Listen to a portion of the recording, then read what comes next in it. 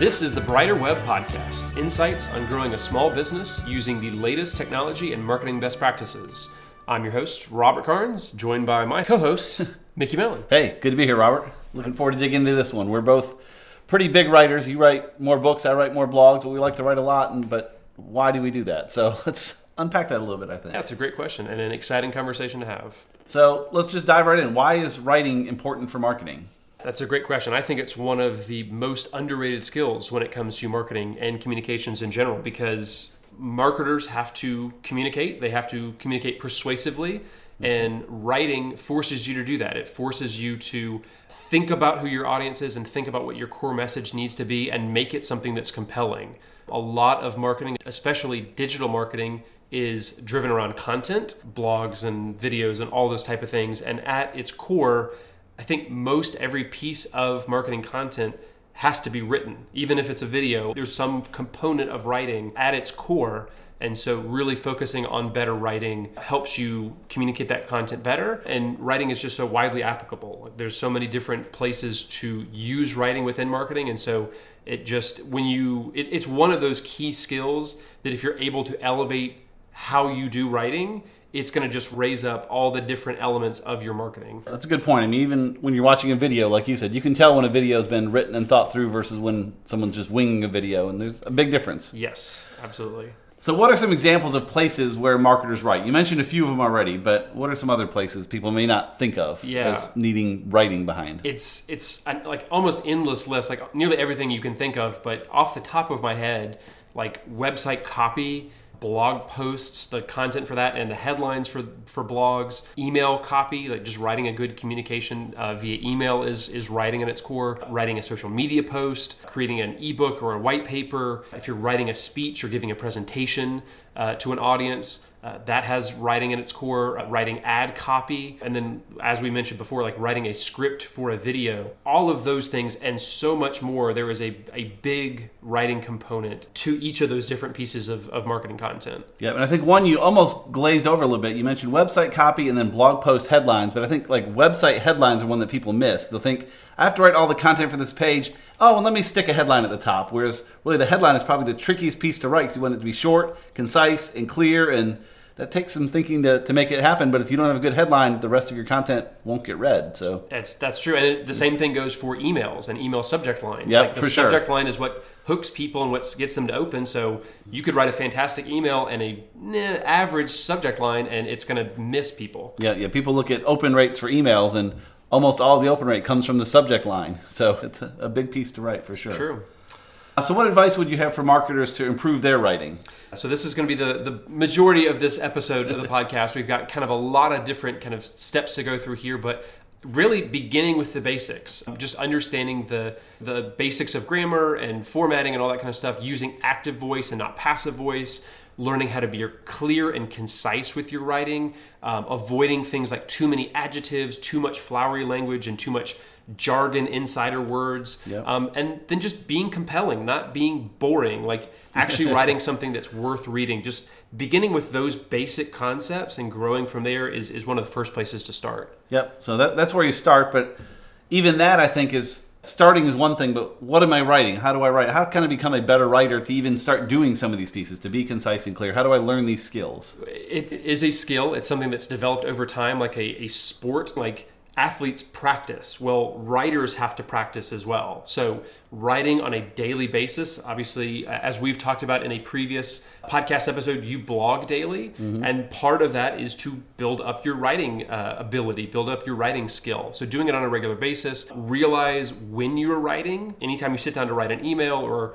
compose a message of any kind, think about yourself as a writer and do it intentionally. And that intentional practice will get better over time. Focus on lessons that you can learn from each piece so that way you're not writing the same thing over and over and again.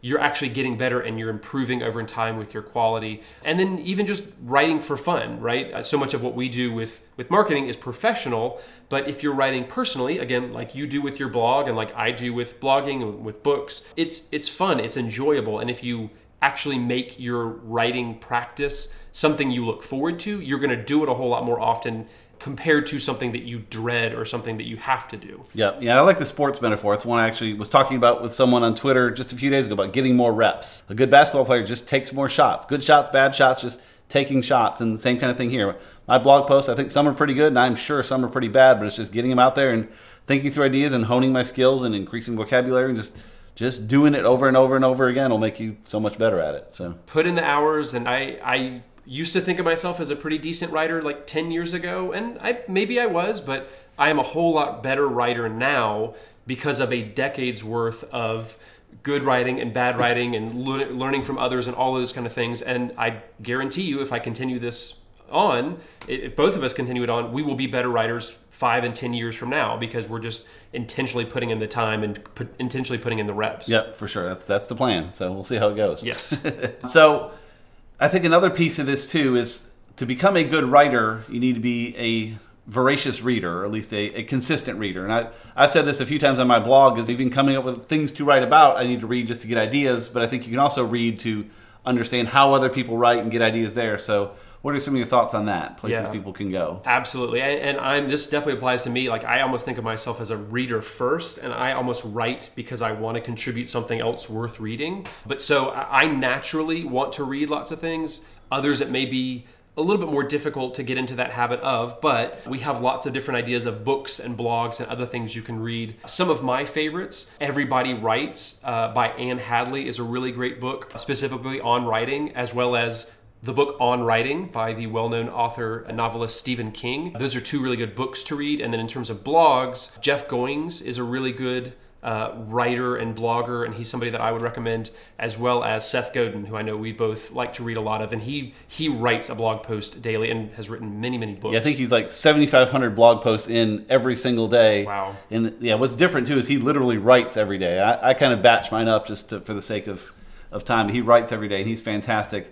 And he's kind of what inspired me to start blogging every day, because he's a big proponent. He thinks everyone should blog every day just for the habit of getting into writing. And frankly, I'd like to see more of my friends write every day. Like, heck, I'd like to see you start blogging every day just because you tend to have good things to say. And I've pushed a few other folks to do it, and some have and some haven't. But so many people have so many good things to say, and I think the more we all write, the better we all become. Absolutely. So we will include a list of even more books and blog ideas of places to read. It's a short list, but there are so many other things out there. But yes, that habit and practice of reading will definitely make you a much better writer as well. And you'll find that in the show notes. We'll mention that at the end too. So the next piece of advice, tip that I would give is learning how to edit. And just like reading compared to writing and editing are two very different skills. They're very complementary. They go together. But some people try to think of them as the same thing, and they try to write and edit, kind of compose and proof at the same time, and that's often a mistake. Jeff Goings, who I mentioned before, has a great blog, and this is one of the things he talks about, and one of the things that I learned from him is very intentionally separating your editing from your writing, and so doing things like taking a break after you've finished composing a blog post, putting aside for an hour or a day, and then revisiting it later with fresh eyes, reading it out loud, sharing with other people, but like separating those two practices of writing and editing is a really important thing. And that's one I've sort of discovered by mistake, because again, I'll batch my blog posts. I'll write 3 or 4 in a day and then kind of space them out over the coming days. But I'll write a post, I'll reread it, I'll edit it, I'll make sure it's perfect. And then before I publish it 2 days later, I'll read it again and say, wow, I want to change this. And I find a lot of different things because I took that break and kind of revisit it with fresh eyes down the road, again, a few hours, a few days later. It makes a big difference for sure. Absolutely. And there's a famous quote out there from somebody I do not remember off the top of my head. I'm going to have to look it up later. But somebody said that writing is rewriting. And that is absolutely true. Like, it's not that difficult to write a first draft and just kind of get it out of your head. But really good, effective writing comes with revising it one time, and then a second time, and then a third time, and just over and over again. That was even one of the lessons I learned writing a couple books thus far, is writing that first draft isn't the difficult part. The difficult part is editing it and slogging through that manuscript and revising it again and again and again. But that is really where effective writing comes from. Yep, for sure.